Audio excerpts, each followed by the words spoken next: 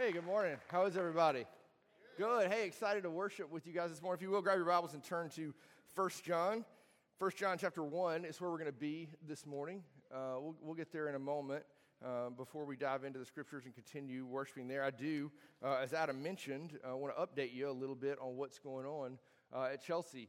So I used to walk in this room every single Sunday. This is a place I called home specifically for so many years. When I finished seminary in 2014, I started here at Double Oak, and I was the connections pastor here, and so mostly what that meant was standing in the commons every Sunday and greeting folks and meeting folks and getting to know the people of our church, and it's because of that great benefit that I have relationships with so many of you still that are in this room and in this place, and I'm so thankful to not only now be a part of Double Oak at Chelsea, but to have been just grown in ministry and had the experience I've had to connect to folks here on our Mount Laurel campus. As Adam said, a couple of years ago, I went out to our Chelsea campus and have since been the campus pastor there. I know a number of us have been thinking about and talking about what life is like as one church on two campuses, specifically over the past few months. We've had a ton of meetings and information and questions and things that we're presenting as we walk through what our church structure looks like as we move forward. I just want to give you a little bit of brief insight today into who God is forming us into and what we're doing. We started worshiping as Double Oak Community Church Chelsea in, I guess, July of 2018. It's hard to believe that it's been that long, getting close, running up to 5 years. That's wild, right? We started meeting at Chelsea Park Elementary School. The vision was from our elders that God was doing something in our midst to grow us and to take the opportunity to go into the Chelsea area and to minister to and meet the needs of folks who could hear the gospel in that area. And it was an incredible privilege and honor to be a part of that formation and seeing that start. Just a couple of years ago, November of 20, not even quite 2 years yet, November of 20, the building was completed at Chelsea. And so we began worshiping in that place where we are at 101 Chelsea Park Drive, right across the street from the clock tower in Chelsea. Started that in November of 2020. And God's done incredible things. From the 175, 200-ish people that began worshiping in the school, God has grown us to somewhere between the neighborhood of 475 and 550 every single week. Oftentimes more. Last week on Easter Sunday, 1,000 people came and worshiped at the Chelsea campus. That's an incredible thing, right? But I think this is one of the most beautiful things about that. There are so many of you who have given, obedient to the Lord, desirous to see the gospel go forth in our area. You never set foot in that place, never been in it, and yet have continually, faithfully given through our Multiply campaign to see the gospel go forth. That's an incredible thing. So I want to encourage you and thank you. And in a very scriptural way, Paul would do this when he would write in letters and epistles to others. He would say, I thank my God every time I remember you. All these churches to whom he writes, he describes with deep thankfulness what wells up in his heart when he thinks of them. You need to know that not only myself, but the people that are a part of this place thank God every time they remember you. You, because of what you've done and how obedient you've been to the Lord and what God has done in our midst. So this morning, one of my greatest joys to be here, and this would be enough, just say thank you for following what our elders believe is God's will for our community and our area. So on behalf of the folks at Chelsea, we want to say thank you. We're getting to build a great community of people. God is calling us to be a gospel people who believe in the gospel, who live in its reality, and who live out the gospel for others. This morning, I want to say thank you. I'm deeply excited to share that with you. I want to take a moment before we enter the text this morning and pray together. So if you will, pray with me. Heavenly Father, you have done great things, truly. Great things in our midst, and Father, I've had a front row seat to see all that you are doing in our community because of the faithfulness of the church. Father, people that have experienced the great things that you've done in their life, Father, who've experienced the power of the life, death, and resurrection of Jesus, and have been so convinced and so compelled of your gospel that they have faithfully given in order that others might know your Son Jesus as well. So, Father, for these people, I'm deeply thankful. God, would you continue to bless this place? In Jesus' name we pray. Amen. Amen. Hey, we're going to be in 1 John chapter 1 today, beginning in verse 1, and we're going to read through verse 4. That's going to be the main text, but we'll have some other texts as well. But 1 John, if you got your Bible with you, chapter 1, and we'll put it on the screen in a moment, but 1 John 1, 1 through 4. I think it was really, really helpful for Stephen to talk this morning about not only the things that have been done, the great things that God's done, and also the reality of the pain often we walk through and to not mitigate that. Life's a funny thing because no matter where we are in life, it almost always seems like we're looking toward what's next. What's the next step? What's the next thing I do? Our family went on vacation for spring break. Me and I took the girls on a trip for spring break. Got back, I think it was like 3 days. I was like, I'm kind of ready to do that again. I want to go on vacation again, right? The weather's starting to get nice. It's fun. Look, there are all of these things that we long to do. Quite often, so much of our life is built upon, is framed by what's next. I've got this beautiful, evil invention in my life called a calendar. Do you guys have these things? It tells me where to go and what to do, and there's always something coming. It feels like it never slows down. Adam and I do this weird thing on Sunday afternoons where we come home from church and rest, and everybody's like, man, that's got to be great. So you really get to rest, and you know what we start thinking? Hey, what's next? What about next Sunday? And what about the Sunday after that? And what about that? We're these kind of people that continually think of what's next. We're always in search of the next thing. This is so evident in my life because Mia and I have a 6-year-old little girl and a 4-year-old little girl. They always want to know what's next. So Millie is at Chelsea Park Elementary in our neighborhood where we live, and Clover, our 4-year-old, is here at Mount Laurel during the week at preschool.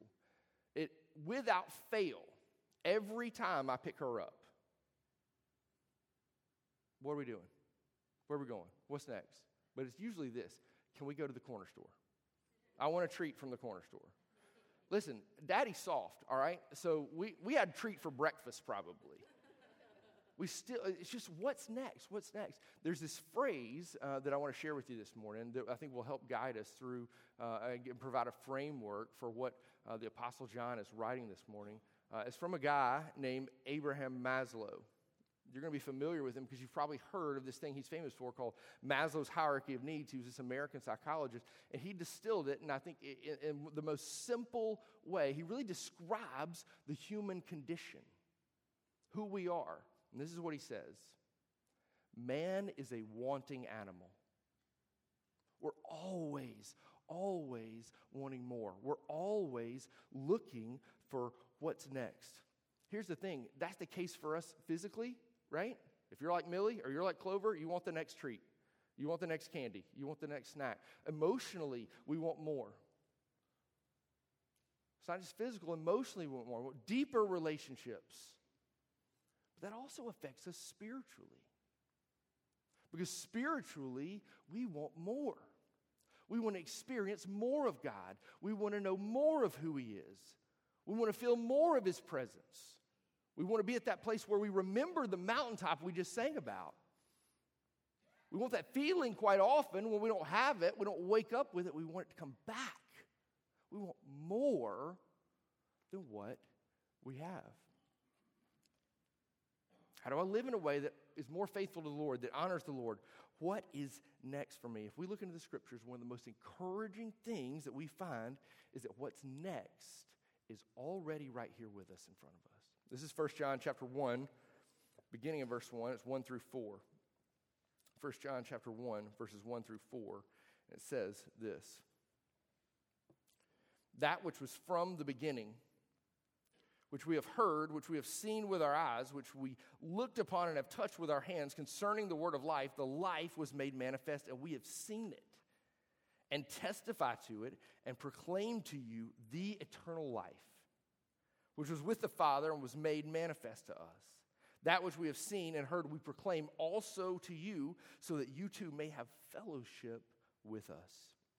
And indeed, our fellowship is with the Father and with his Son, Jesus Christ. And we are writing these things so that our joy may be made complete. This is the word of the Lord, to which we say, thanks be to God.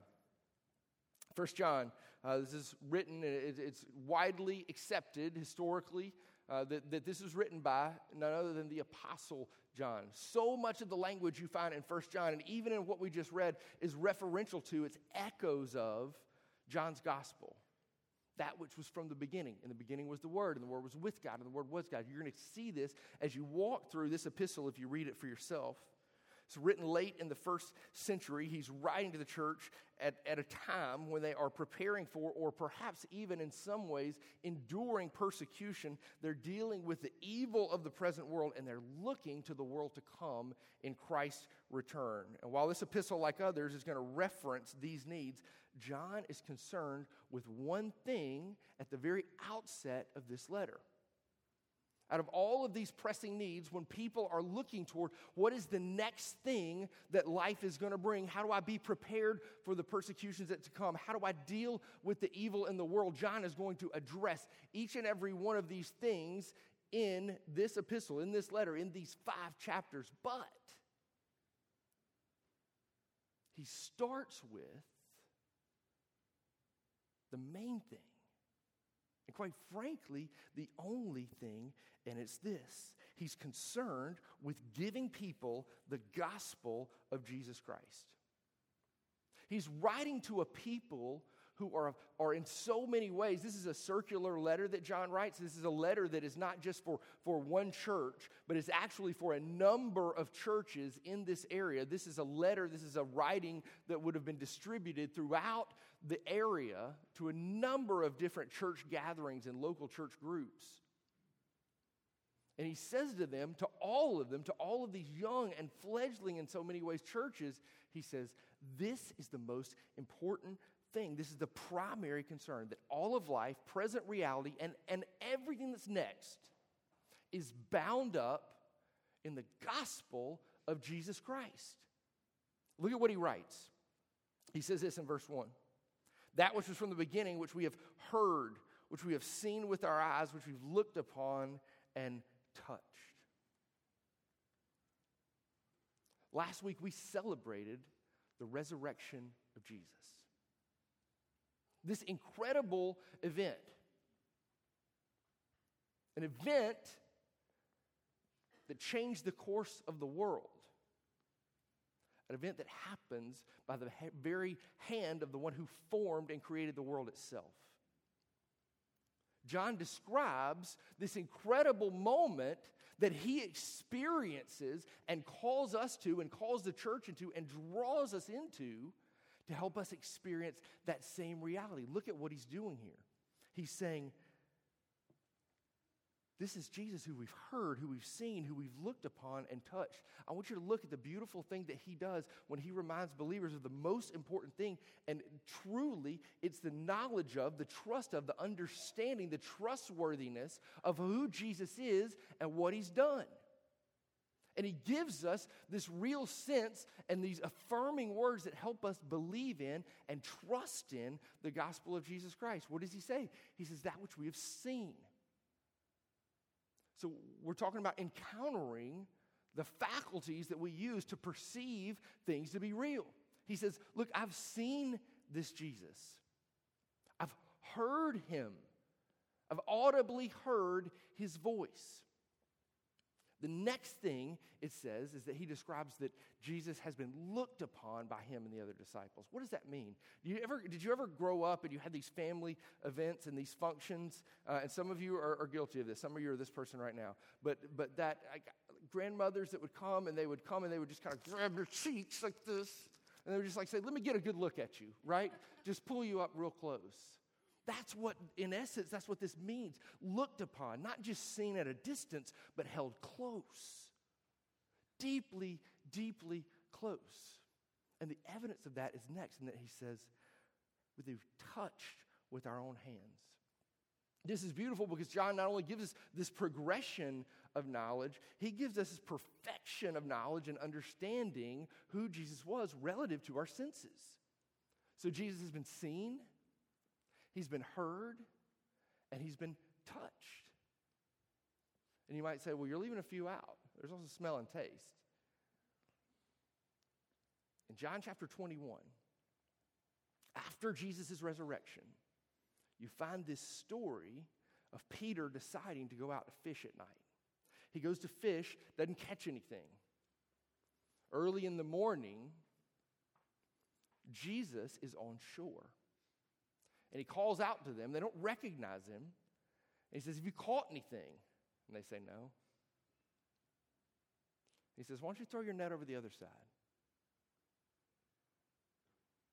Miraculously, on the other side, Peter and the disciples who are with him, they pull in 153 fish, so much that the net almost can't carry them. And Jesus invites them, come to the beach, to come over and to bring the fish and have breakfast. Can you imagine the smell, the taste of fresh food after an evening when you thought there may be none? Moreover, Jesus has bread for them as well. It's this provisional moment that Jesus creates with his disciples to help them see, and not only see spiritually, but physically in the most human way possible. It's just a meal. Something they can taste, something they can smell. Jesus himself makes manifest who God is before them. Through all their senses, Jesus comes to people like you and me. The resurrected Jesus comes to people like you and me. Look at verse 2 and what John says. He says this, the life was made manifest, and we have seen it and testify to it and proclaim to you the eternal life. That eternal life which he speaks of is Jesus. And he uses this word, he says, made manifest. What does that mean? This is what it means. It means to make visible. It means to make plain. It means to make clear. It means to do something so open that anyone can see it. Moreover, it makes it graspable. So much understanding that you can almost reach out and touch it. That's the way he's describing Jesus, this Word who was made flesh and dwelt among us. Of first importance to John, when he writes to these believers in this time, in this place, he's telling them this is the main thing. It's the gospel. To a group of people who are looking to what's next, it's the gospel. For you and I, we're the kind of people that would say, well, yeah, I know the gospel, Michael. I understand the good news. That's what gospel means. That euangelion, that Greek word, means good news of the life, death, and resurrection of Jesus Christ. The reality of the kingdom of God. I know that. I believe that. I trusted in Christ. I'm here, aren't I? I'm a believer. But the hope for us, like the church in its youngest stage, and for every church that's ever been, is not that we just believe for one moment in the past, but that even today, you and I would dive deeply into continual gospel belief. Look at verse 2. It says this, the eternal life. So often we think of the gospel as this thing that we possessed because of this moment in the past. John is very clear to say that Jesus doesn't just give eternal life, but he is eternal life. Do you see the difference? Quite often, we talk about eternal life as that thing which we have been given, which we've received in Christ. This is true. Undoubtedly, totally true. But the reality is that you and I get to experience that eternal life here and now. Because of the very resurrection of Jesus Christ, we're drawn into the reality, to the efficacy of all that he is done. So from the outset of this letter, this is what he's saying. He's saying, believe the gospel. The Apostle Paul is going to do the same thing when he writes to the church in Corinth. Years earlier, Paul would write to the church at Corinth in 1 Corinthians 15, and he would give this succinct, incredible definition of the gospel and our faith that not only is to be believed at a point in the past, but is to be continually trusted in even today. This is 1 Corinthians chapter 15, verses 1 through 6. It says this, "Now I would remind you, brothers, of the gospel I preached to you, which you received, in which you stand, and by which you are, it's present, being saved. If you hold fast to the word I preached to you, unless you believed in vain. For I delivered to you as of first importance what I also received, that Christ died for our sins in accordance with the Scriptures, that he was buried, that he was raised on the third day in accordance with the Scriptures, and that he appeared to Cephas as Peter, then to the 12.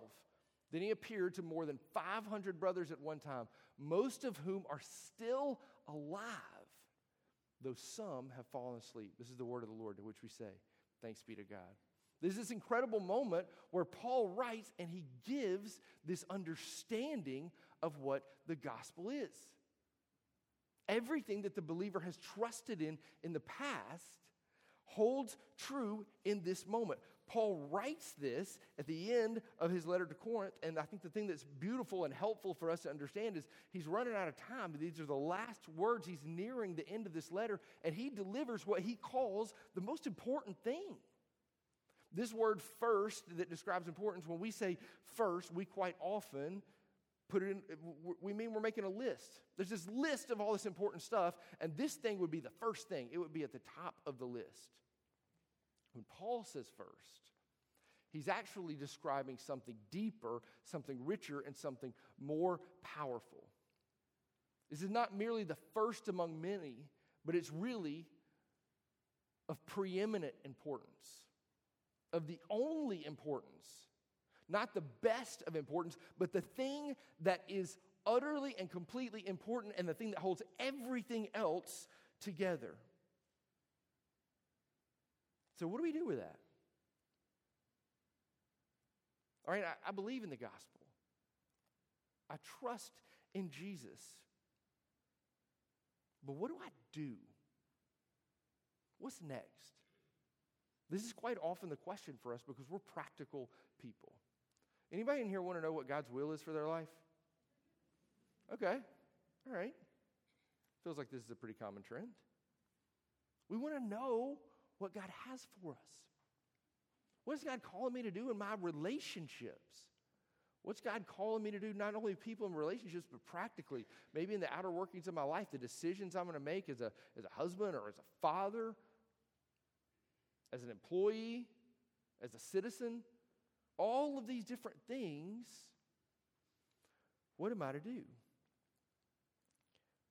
I want to offer you some encouragement today that 1 John and 1 Corinthians, and the way that the Apostle John would write, the way that Paul would write, these ways that they describe the gospel of being the most important thing, the thing that has to be trusted in over and over, time and time again, these are not the only couple of places this emerges in Scripture. And it gives us this deep, deep freedom to rest and not worry continually about what's next. What decisions are to come? How do you get to a place where you can have confidence in these things? Everywhere we look in the Scriptures surrounding what to do, and I mean this, and I want you to take this as a challenge and seriously investigate the Scriptures, even this week as you read God's Word. Every time you see instructions, every time you see commands about how to live, how you and I are to live the Christ life, the gospel life, everywhere you see instructions, and we're quick to run to this as people. We're very pragmatic, we're practical. We all say, hey, just tell me the thing to do and I'll go do it. If you'll give me the task, God, if you'll just tell me what to do, I'll go do the thing. But everywhere you look in Scripture, you will find that preceding anything that is to be done, you first see the gospel. For there's anything that you and I can do, even in obedience, it has to be in recognition of what God has already done. I'll give you a couple of specific examples. One's in Romans 12, Romans chapter 12, verses 1 and 2. And I grew up with NIV, so this is probably more akin to that version than ESV, but I'll just say it like this. Paul would write in Romans chapter 12, and he would say, "Therefore, brothers, I urge you, in view of God's mercy, to offer your bodies as living sacrifices, holy and pleasing to the Lord. Because then that you will understand what God's will is for you. You're transformed by the renewal of mind. You understand what God's will is for you, his good, pleasing, and perfect will." We all assented to this just a minute ago. We said, hey, I want to know God's will, right? Do you know when it starts? It doesn't start with offering your bodies in view, or it doesn't start with offering your bodies. It doesn't start with being a living sacrifice right up front. What does it start with? In view of God's mercy. It starts with the gospel. Everything that you and I are called to in life, every next step, everything that we do next is a result of the reality of what God has already done for us in Christ Jesus. That ought to give us deep hope. That ought to give us deep freedom to understand that I can come back to again and again. I can draw on this well and know that what's next has always been there. For us who've trusted in Christ, the goal is not to, I need to know more Scripture. I need to be better. It's incredible. It's incredible to know more Scripture. That will encourage us in our faith, to take part in the disciplines, to pray, to read, to meditate, to fast, all those things. We're not good at fasting. Nobody likes fasting. But all of those things are incredible. But the reality is, those things in and of themselves don't make us. It's the Spirit that works in us as we believe in the gospel of Jesus Christ, that he's our righteousness, that everything we are rests in him. That's why we can sing this morning this astounding thing to the world. Do you know how crazy it is to not just sit in and see, but to hear a room full of people sing, I'll never be more loved than I am right now.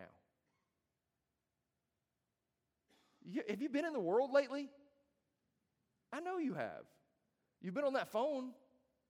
I've seen you on it. I saw a lot of you on it when you walked in. And everything that's on that thing is it's a bunch of people who are hurting and they're broken because they don't realize that God loves them. And they're out fighting for an identity and they're trying hard to be something or make something of themselves, and they're trying to figure out what's next. What's that thing that I can do next? The reality is we have hope. Not because of what we could do or what we will do, but because of what's already been done for us. So Romans chapter 12, Paul writes and he says, offer your bodies as living sacrifices, holy and pleasing, to understand God's will, but it starts with the gospel in view of God's mercy. What's God's mercy? What's he talking about? He's talking about the life, death, and resurrection of Jesus that empowers us to be able to with true vulnerability, yield ourselves, surrender ourselves to him by the Spirit. Here's another passage, Exodus chapter 20, verses 1 and 2. Anybody know what happens in Exodus 20? 10 Commandments. The 10 Commandments. These are things that even outside of the church, this list of deep and powerful, incredible teaching and instruction is given to the people of God. And most people know it. They don't have to come to church to hear it. It's become colloquial. It's become a part of our society in so many ways. That this would be the moral standard, that this is actually how to live. This is what we ought to do. If you have your Bible with you, and I don't have it on the screen, but go to Exodus chapter 20, and you'll look at verses 1 and 2. And I think you'll be like me, and in so many ways, you'll be astounded by what you find there. Exodus chapter 20, verses 1 and 2. This is what you find there. We often talk about the Ten Commandments. We talk about what God is calling us to do. What's my job? What's my responsibility? What's next? I got to keep this one. I got to keep this one. I got to keep that one. I got to do these things over and over. Look into verses 1 and 2, and what do you find? It's the Lord that says to them, I am the Lord your God who brought you out of slavery, out of Egypt. Before any instruction is meant to be lived out, before there's anything that you and I are called to do, we get this presentation of what God has already done. He's the Redeemer. He's the one who's taken us and moved us from death unto life. This Exodus prefigures the picture that will come, the reality of who Jesus is and what he'll do. In the new Exodus, when he takes people not out of just a land of pain, a land of hardship, a land of slavery, but actually taking us from truly a dominion of darkness, a domain of darkness, and moving us into a kingdom of light. Not just out of a land into a new land, but from death in our sin into life in him. The whole point of this is to drive forth the reality that the scriptures teach us before we can do anything, before we can think on to what's next, and what do I have to do as a person? There are those of you who came here today and said, this is what I need to do. I need to go to church. That's a good thing. I'm thankful that you're here. I knew that when I woke up too. I also want to get paid today. I'll be honest with you. It's a perk. It's my job. I got to come. It's important. But the scriptures don't teach us just what to do and how to be a better person. It's not you received Christ in the past, so now let me prepare you for everything that's next. You know what's next is to believe the gospel today. To believe in the reality of what Jesus Christ has done. That he truly lived a sinless life. Truly. We don't have a great high priest who's unable to sympathize with our weaknesses.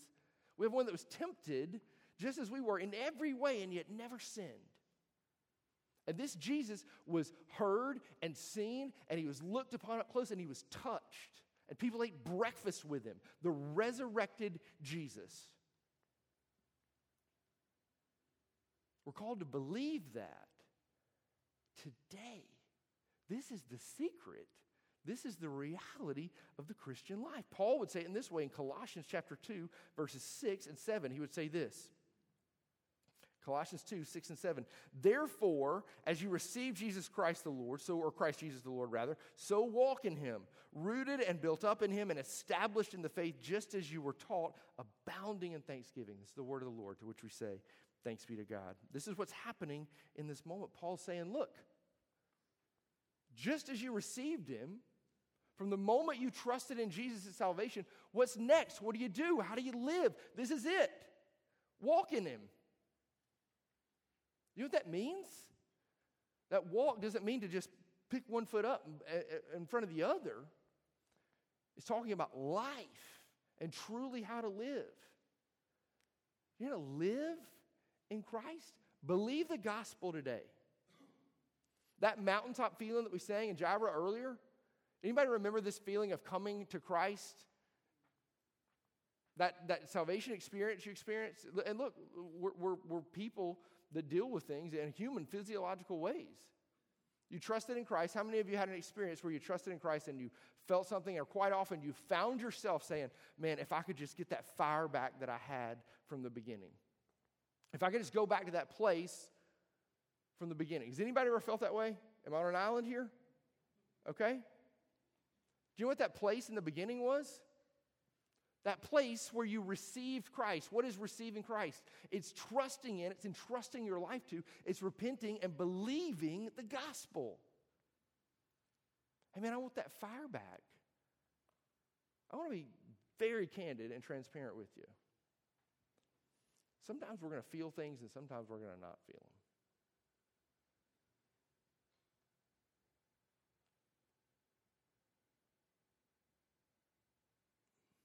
Perhaps we're in this place where we don't rest in or feel who God is and what he's doing in our life. We don't feel the Spirit because we're trying to figure out what's next.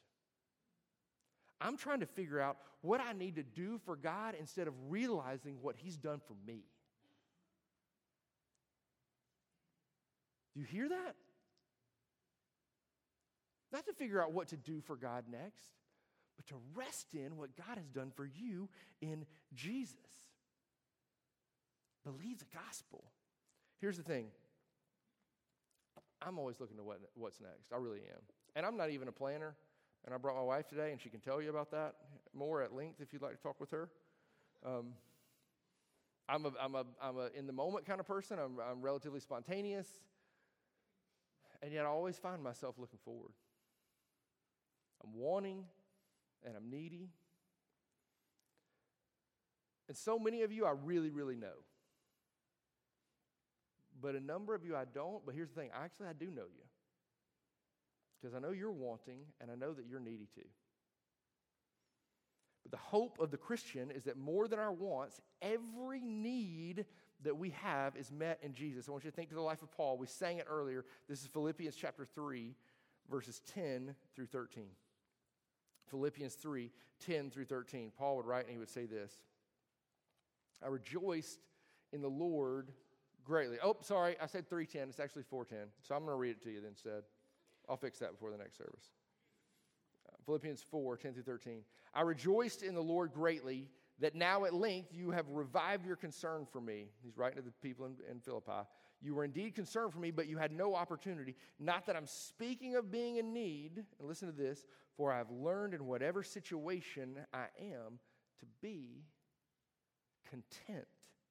I know how to be brought low, and I know how to abound in any and every circumstance. I've learned the secret of facing plenty and hunger, abundance and need. And he uses this phrase, I can do all things through him who strengthens me. Now, it's for another time in another sermon where we talk about how this is a misunderstood scripture. And quite often we put it on our eye black or on our athletes or we put it on a bumper sticker and we kind of say, well, that means I can win the game or that means I can do those things. You need to understand contextually what Paul is doing here in this moment. He's writing this from prison. This is not the place where people write things like this with the deepest confidence that I can do all things through him who strengthens me. I can think of one thing that you can really do in prison mostly. And it's just sit there. It's just be there. Shackled, chained, confined. This is where Paul finds himself, and yet he pens, carried along by the Spirit, he pens these incredible words. He says, I can do all things. And this is the position he's in. You want to talk about a guy trying to figure out what's next? What's coming after this? He's not concerned about it. This is what he says. That I can do all things through him who strengthens me. How can he say that as he writes from prison? And it's not because he's got a good escape plan. It's not. Truly. You look down at the end of the letter, he's not saying, hey, circulate this to this and try to find, hey, I think we've got some buddies that have a political alliance over here, and if we could just get this before the governor, I think we could get out. That's not what he's doing. He's content, and then he would write this in chapter 4, verse 19. He would say, and my God will supply every need of yours according to the riches and glory in Christ Jesus. Why can he do this? Because he believes wholeheartedly in the life, death, and resurrection of Jesus Christ, and that shapes everything. That the gospel is good news. It is everything for him. So it matters above and beyond any circumstance where he is, high, low, abundance, need. I want more. I need more. I'm unsatisfied. I've had more than I could ever have before, but yet I'm still wanting. It doesn't matter.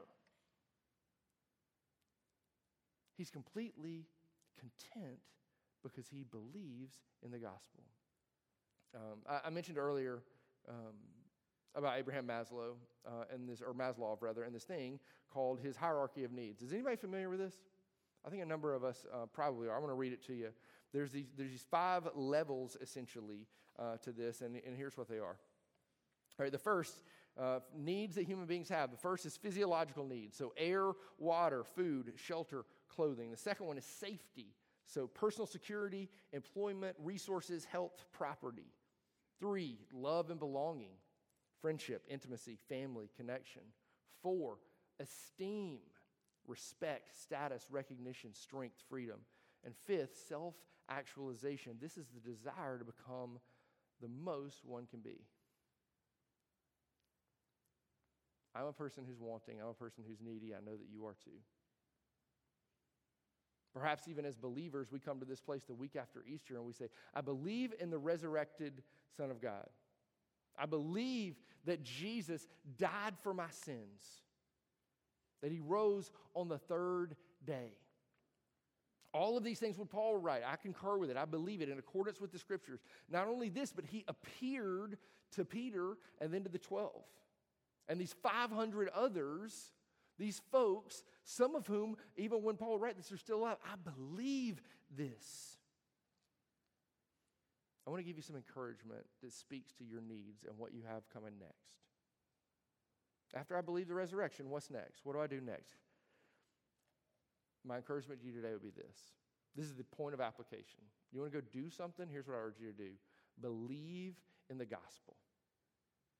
For the 100th time, for the 1,000th time. I don't want to say millionth because I don't think anybody's that aged in this place.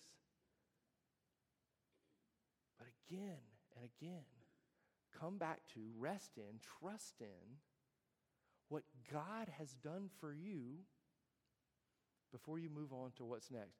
Here's what Maslow's hierarchy of needs are. 1, physiological needs: air, water, food, shelter, clothing. You already said that, Michael. You're right. But I want to tell you about how the gospel speaks to this need. This is Matthew chapter 6, verses 25 through 26. Jesus would write in the Sermon on the Mount, this he would say, "Therefore I tell you, do not be anxious about your life, what you will eat, what you will drink, nor about your body, what you will put on. Is not life more than food, and the body more than clothing? Look at the birds of the air. They neither sow nor reap, nor gather into barns, and yet your heavenly Father feeds them. Are you not of more value than they?" God meets every physiological need that we have. Second, safety, personal security. This is Romans chapter 8, verses 38 and 39. "For I am sure that neither death, nor life, nor angels, nor rulers, nor present, nor things to come," whatever's next, "nor powers, nor height, nor depth, not anything else in all creation will be able to separate us from the love of God in Christ Jesus our Lord." 3, love and belonging, friendship, intimacy. 1 John chapter 3, verse 1, John would write this: "See what kind of love the Father has given to us, that we should be called children of God, and so we are." And remember these powerful words that Jesus writes to his friends, or speaks rather to his friends. "No longer do I call you servants, for the servant does not know what his master is doing. But I've called you friends. For all that I've heard from my Father, I've made known to you." That's love. Esteem, respect, status, recognition, strength, freedom, this other thing that builds upon this that we need. What does it look like to have status, to have respect in the Christian life? This is it, Romans chapter 8, verses 16 and 17. "The Spirit himself bears witness with our spirit that we are children of God. And if children, then heirs, heirs of God and fellow heirs with Christ." Do you recognize the power of that? Because the life, death, and resurrection of Jesus Christ, we repent and believe the gospel. It literally sounds like I cannot say this out loud, like I shouldn't be allowed to say this. But Paul would say, "I am what I am," so I'm just going to tell you the truth. This is it. Jesus' brother, right here. You're looking at him. And you're his brother or sister too if you've trusted in him. Co-heir with Christ Jesus. What place could there be more esteem? And then finally, self-actualization. Maslow, when he talks about these people who are needy, who are always desiring something, he says this: that we desire to become the most one can be. And here's the reality of the gospel. I have nothing. My righteousness is filthy rags. I have nothing to give to God. But the beautiful, incredible thing is that the culmination, the peak of the pyramid, the peak of life, It's not for me to figure out the next thing I can do to please God or what's next. The beauty of life is that while I was a sinner, Christ died for me. That's the gospel. I wasn't like struggling and I needed to kind of do better. Ephesians would tell us that you and I were dead in our trespasses and our sins. Dead. Not like he needs to shape up a little bit or there's some things to work on. Let's circle back, right? Not that. Dead. And yet made alive in Christ. That is the gospel. We all want what's next. But we need to remember that quite often the goal of our faith is not always to learn something new, but it's to remember something old. And this is the truth of the Scriptures, that we would, in every sense, in every circumstance, in every place, seek to deepen our relationship with God. Not by the next thing that we do, but recognizing what He has already done for us. This is our hope. For Resurrection Sunday, for today, the Sunday that follows, and every next moment of your life and mine, this is the hope. Christ has died, Christ has risen, and Christ will come again. May that be our hope, even as we wrestle with and look toward what's next. I want to invite our worship team to come, and if you will, pray with me. Heavenly Father, this is our hope, that we would rest in, that we would trust in, that we would truly believe the gospel.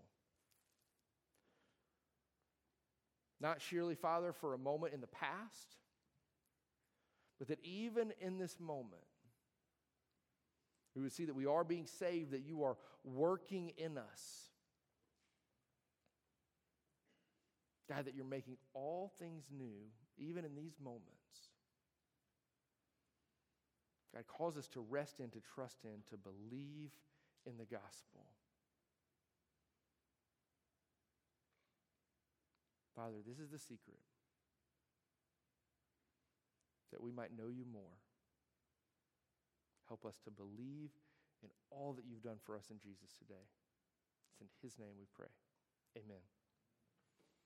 This morning, as we're led in worship, I would encourage you. Dave's going to be here to receive folks. Would you come? It's been a pleasure to be with you this morning. I can think of no greater joy than to sit and sing and believe the gospel alongside you. So let's worship together.